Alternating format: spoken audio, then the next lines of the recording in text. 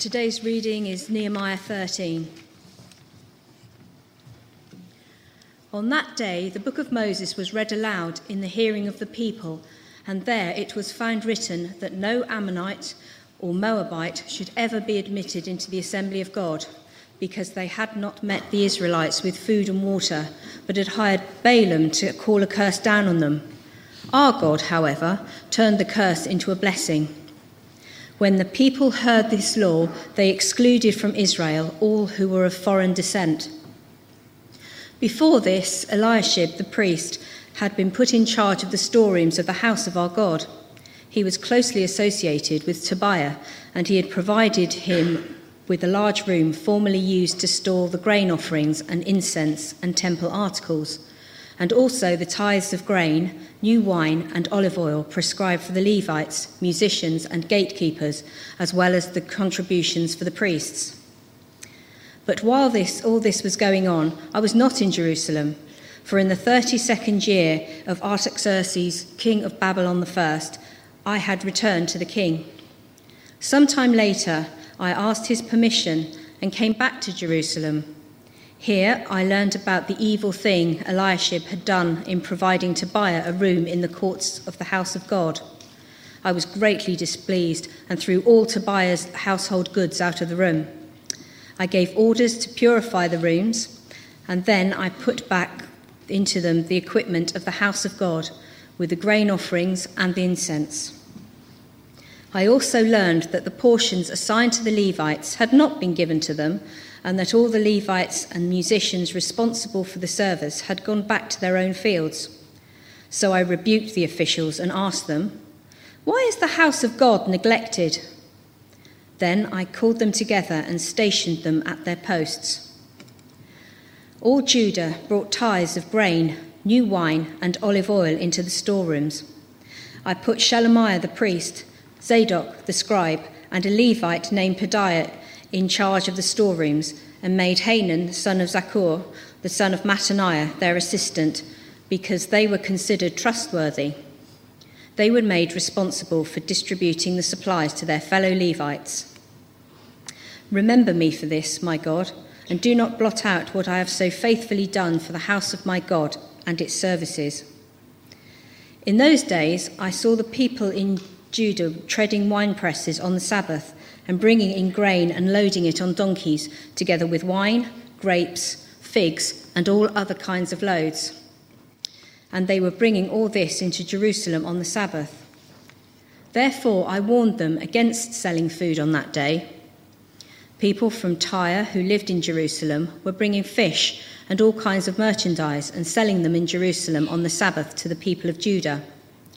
I rebuked the nobles of Judah and said to them, "What is this wicked thing you are doing, desecrating on the Sabbath day? Didn't your ancestors do the same things, so that our God brought all this calamity on us and this city? Now you are stirring up more wrath against Israel by desecrating the Sabbath." When evening shadows fell on the gates of Jerusalem before the Sabbath, I ordered the doors to be shut and not opened until the Sabbath was over. I stationed some of my own men at the gates so that no load could be brought in on the Sabbath day. Once or twice, the merchants and sellers of all kinds of goods spent the night outside Jerusalem. But I warned them and said, "Why do you spend the night by the wall? If you do this again, I will arrest you." From that time on, they no longer came on the Sabbath.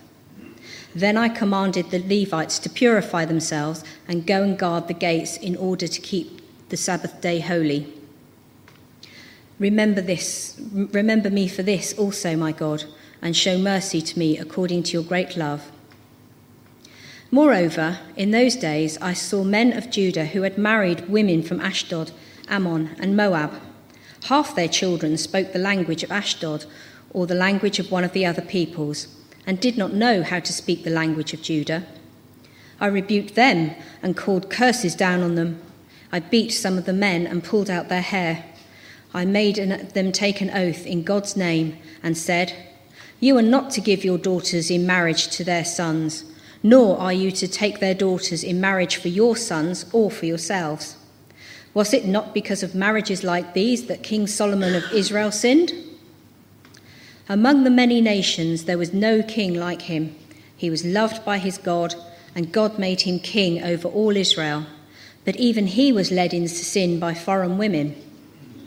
Must we hear now that you too are doing this terrible wickedness and are being unfaithful to our God by marrying foreign women?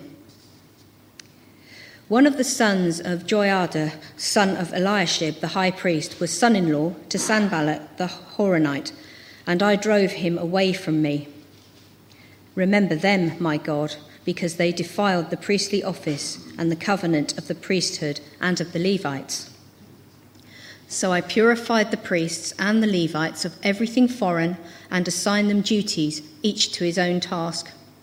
I also made provision for contributions of wood at designated time and for the first fruits. Remember me with favour, my God. Well, do keep that passage open. How quickly things can change.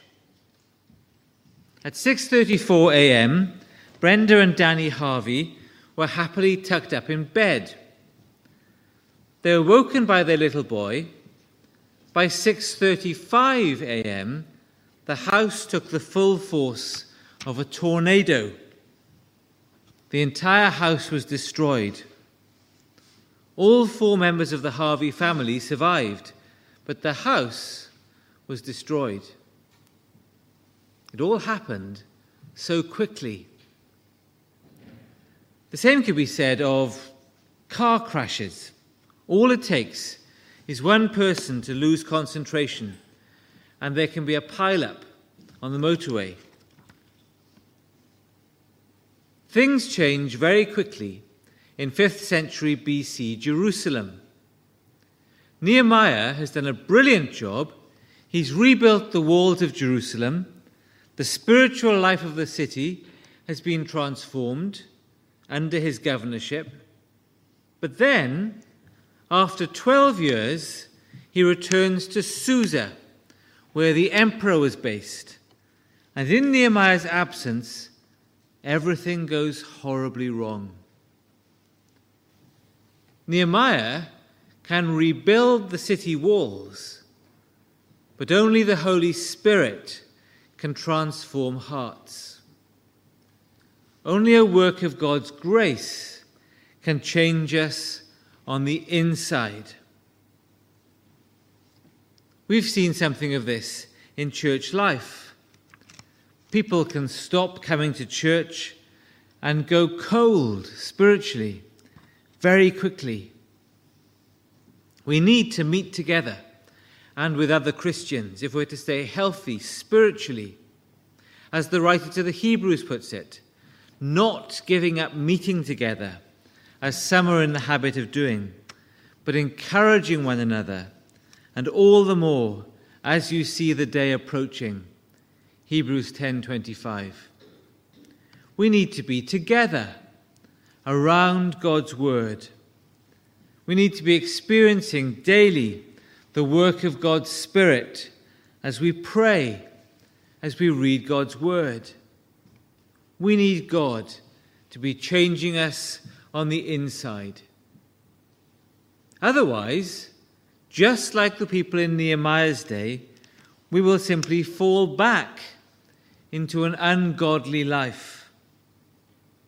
And the change can happen very quickly. If you've been here for this series, you'll know that Nehemiah was highly distressed that the walls of Jerusalem were in ruins and Jerusalem generally was falling down.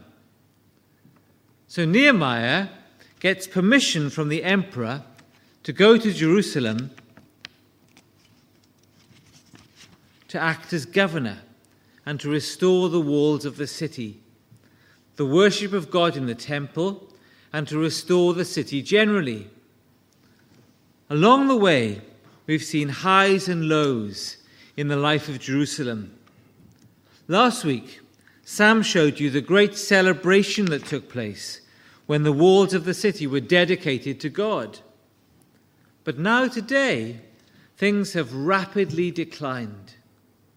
And once again, Nehemiah has to lead the people in spiritual revival. 3 headings. Marriage had gone wrong, the temple had gone wrong, and the Sabbath had gone wrong. Firstly then, marriage had gone wrong. C.S. Lewis wrote the following: "You can get a large audience together for a striptease act, that is, to watch a girl undress on the stage. Now suppose you went to a country where you could fill a theatre simply by bringing a covered plate onto the stage and then slowly lifting the cover so that everyone could see just before the lights went out that it contained a lamb chop or a bit of bacon. Would you not think that something had gone wrong in that country and their appetite for food?" Something has gone wrong in our society, in our attitude to marriage and relationships. Something had gone wrong in 5th century BC Jerusalem. Verse 1. "On that day the book of Moses was read aloud in the hearing of the people, and there it was found written that no Ammonite or Moabite should ever be admitted to the assembly of God." Why were some ethnic groups excluded from the worship of God? Well, verse 2, because they had not met the Israelites with food and water, but had hired Balaam to call a curse down on them. This is the story of Numbers 22, when the king of Moab employed Balaam the seer to invoke God's curse on the Israelites. But instead of this, God sends an angel to stand in the way of Balaam and his donkey. And God uses the donkey to speak to Balaam. And Balaam learns that he can't just invoke God's curse for a fee. He can only say what God puts in his mouth, which in this case is blessing, not cursing. There are a number of lessons from this. Firstly, that if God can speak through a donkey, then that puts preachers like me in our place. But more importantly, we preachers can only say what God says in his word. We can only say what God puts in our mouths. Back in Nehemiah's day, in chapter 13, verse 3, the people exclude from Israel all who were of foreign descent. This was not because God is racist. When there were foreigners who genuinely wanted to follow God, they were welcomed into God's family. But when there were foreigners who influenced Israel away from following the true God, they had to be excluded. Moreover, look down to verse 23. Nehemiah sees how the men of Judah, the Israelites, God's men, had married pagan women from Ashdod, Ammon, and Moab. In verse 28, even the high priest had married an enemy of God's people. The problem with this was that these marriages influenced God's people away from serving the true God. Verse 24. Half of their children spoke the language of Ashdod, or the language of one of the other people, and did not know how to speak the language of Judah. This was a problem because the children of these marriages would not be able to understand God's word, which was written in Hebrew. Therefore, Nehemiah says, I rebuked them and called curses down on them. I beat some of the men and pulled out their hair. This seems to us a very extreme reaction. But rather like when Jesus gets angry and cleanses the temple, this is righteous anger on the part of Nehemiah. And Nehemiah is the magistrate. He has the right to punish judicially. Verse 25b, I made them take an oath in God's name and said, you are not to give your daughters in marriage to their sons, nor are you to take their daughters in marriage for your sons or for yourselves. Then Nehemiah gives the example of Solomon, whom Nehemiah says was loved by his God and was a great king, but was led into sin by foreign wives, who led Solomon in the worship of false gods. As we've already seen in this series in Nehemiah, there's an obvious application of this to the New Testament. As the Apostle Paul puts it in 1 Corinthians 7:39 of a widow, she is free to marry anyone she wishes, but he must belong to the Lord. We should really pray for our brothers and sisters who are married to unbelievers, because the non-Christian partner won't necessarily have the same priorities as the Christian partner. And this can be very difficult. So there's the first issue in this chapter. Marriage had gone wrong. Secondly, the temple had gone wrong, verse 4. Before this, before Nehemiah came and challenged the people about their attitude to foreigners, verse 4, Eliashib the priest had been put in charge of the storerooms of the house of God. He was closely associated with Tobiah. Remember Tobiah? Tobiah is the Ammonite official who is resolutely opposed to Nehemiah and to Nehemiah's God. And as soon as Nehemiah goes away, Tobiah is provided with a large room in the temple complex.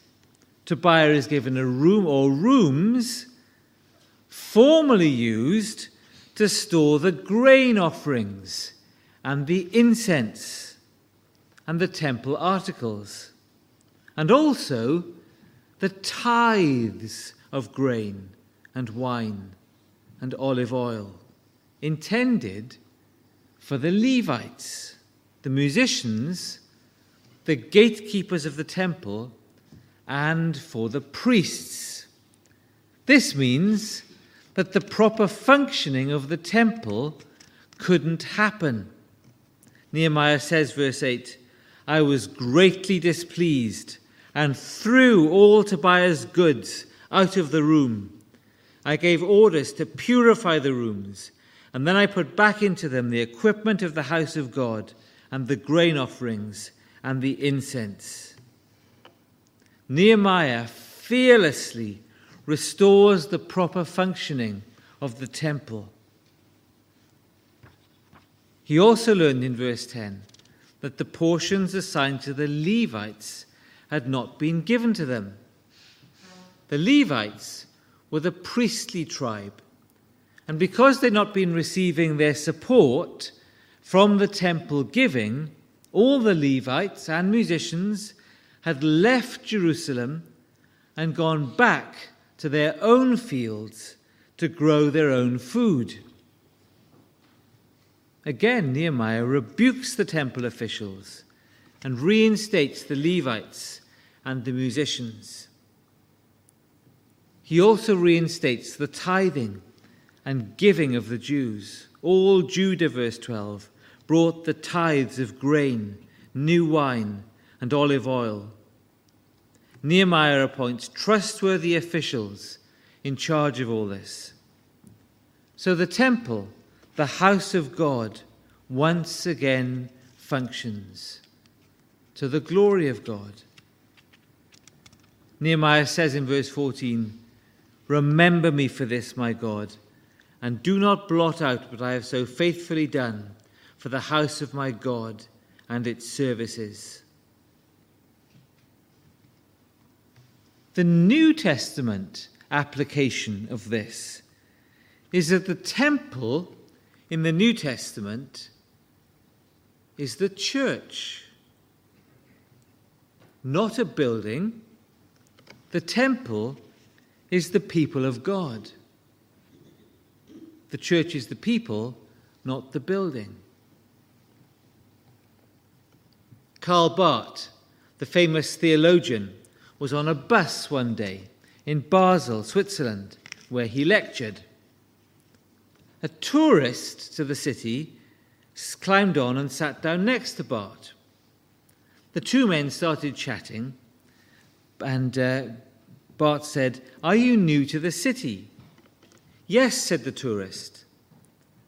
"Is there anything you'd particularly like to see in this city?" asked Barth. "Yes," he said. "I'd like to meet the famous theologian Karl Barth. Do you know him?" Barth replied, "Well, as a matter of fact, I do. I give him a shave every morning." The tourist got off the bus quite delighted.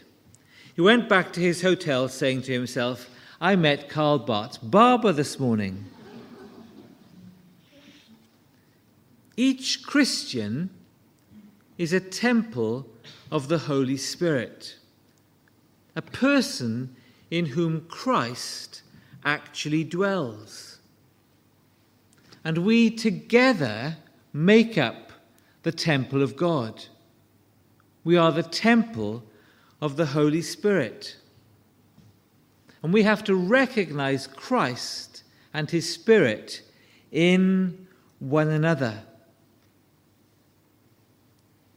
Just as Nehemiah builds up the temple of God and ensures its healthy functioning, so in the New Testament, Christian leaders are to build up the church, build up the people of God through preaching, through Bible teaching, and through prayer. As the Apostle Paul puts it in 2 Timothy 4, 1 and 2, "I give you this charge, preach the word. Be prepared in season and out of season, correct, rebuke, and encourage with great patience and careful instruction." Just as Nehemiah straightens out the functioning of the temple in Jerusalem, so church leaders today have to straighten out church life, preaching the word, correcting wrong practice, carefully instructing the church in God's word. That brings us thirdly to the issue of the Sabbath. Thirdly, the Sabbath had gone wrong. This was a very important factor, an indicator of the health of God's people. Were they keeping the Sabbath? Were they being blessed by a day of rest once a week?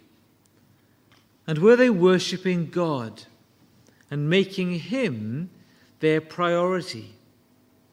Well, verse 15, Nehemiah tells us how he saw the people in Judah treading wine presses on the Sabbath, bringing in grain and all kinds of other loads on the Sabbath. Verse 16, people from Tyre were bringing in fish on the Sabbath and all kinds of merchandise and selling them in Jerusalem on the Sabbath. So what did Nehemiah do? "I rebuked the nobles of Judah and said to them, 'What is this wicked thing you are doing? Didn't your ancestors do the same things, so that our God brought all this calamity on us and on this city?' it was precisely because the people of God were disobeying God's law that they were first defeated by their enemies and carried off into exile in Babylon and then in Persia. In the same way, it's very important for us that we obey God's law. We read God's word every day, and we do what it says. This is what Nehemiah means when he enforces the Sabbath. Verse 19, "When evening shadows fell on the gates of Jerusalem before the Sabbath, I ordered the doors to be shut and not opened until the Sabbath was over." And to show that Nehemiah was serious, he stationed men at the city gates so that no load could be brought in on the Sabbath day. He even prevents merchants from setting up camp outside Jerusalem. "If you do this again, I will arrest you." From that time on, they no longer came on the Sabbath.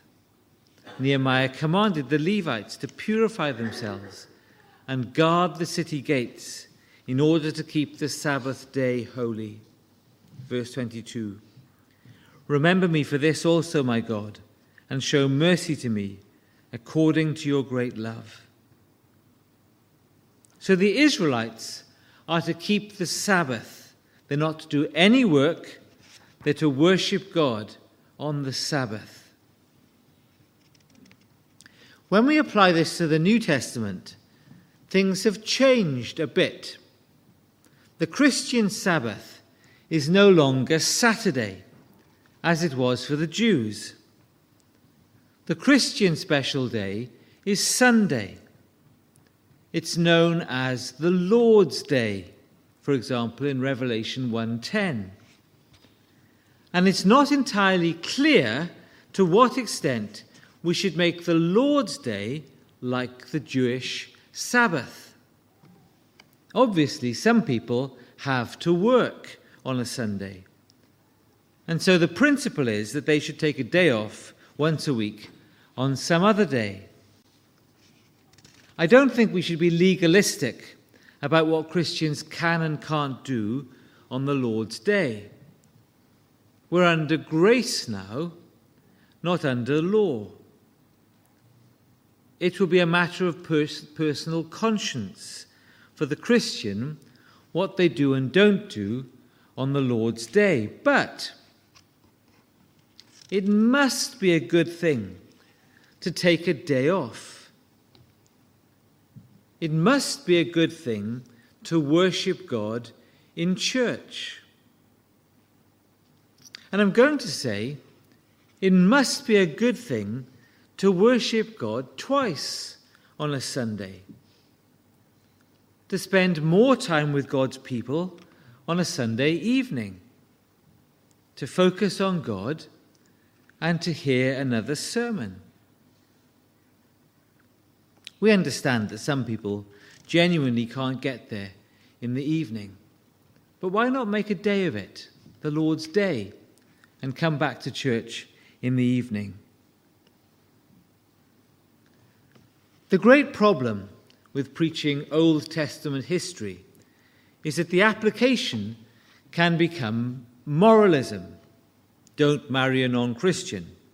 Make running the church your priority. Keep the Sabbath. The fact is that if we just try and keep laws, we will fail. Just as God's people failed in the Old Testament. But there is one whose relationships were always blameless. There is one who loves the church. There's one who obeys God's law perfectly. And that's the Lord Jesus Christ. The Lord Jesus is absolutely sinless in every way.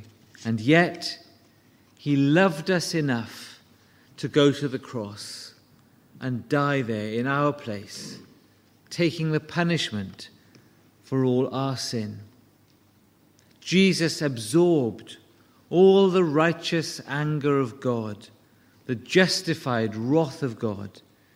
Jesus took all that in his body on the cross so that we might die to sins and live for righteousness. 1 Peter 2:24. Nehemiah ends by purifying the priests and the Levites, recommissioning them and providing for their needs. And that's what Jesus does for us. He purifies us from all sin. He recommissions us in his service. He provides for all our needs. Is that what you need this morning? I know I need to experience afresh, every day, purification from sin. I need to be started off again in service of King Jesus. I need Jesus to meet all my needs, spiritual and physical. This is what Jesus offers this morning. Would you like to receive Jesus' offer, maybe for the first time? Would you like to come to Christ, maybe for the umpteenth time, like me? Come and be cleansed. Come and be recommissioned in Christ's service. He loves us. Did you know that? He loves to meet our needs. Jesus delights to forgive us, to clean us up. He loves us. Jesus loves you. Will you come to him? Let's pray.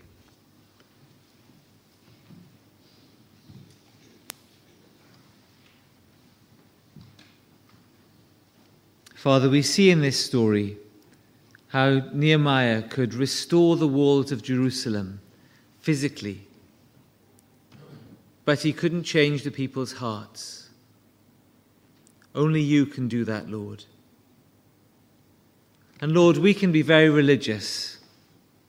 We can do religious things, but only you can change our hearts. And so we thank you so much for Jesus.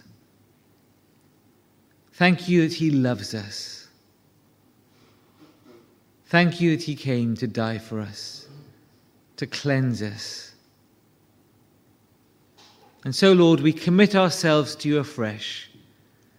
And we pray that Jesus would recommission us for his service and send us out once again in the power of the Spirit to live and work to his praise and glory.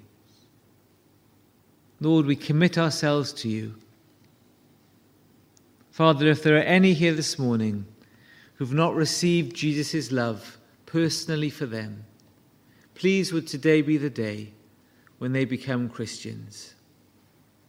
But for all of us, Lord, we commit ourselves to you. In Jesus' name, amen.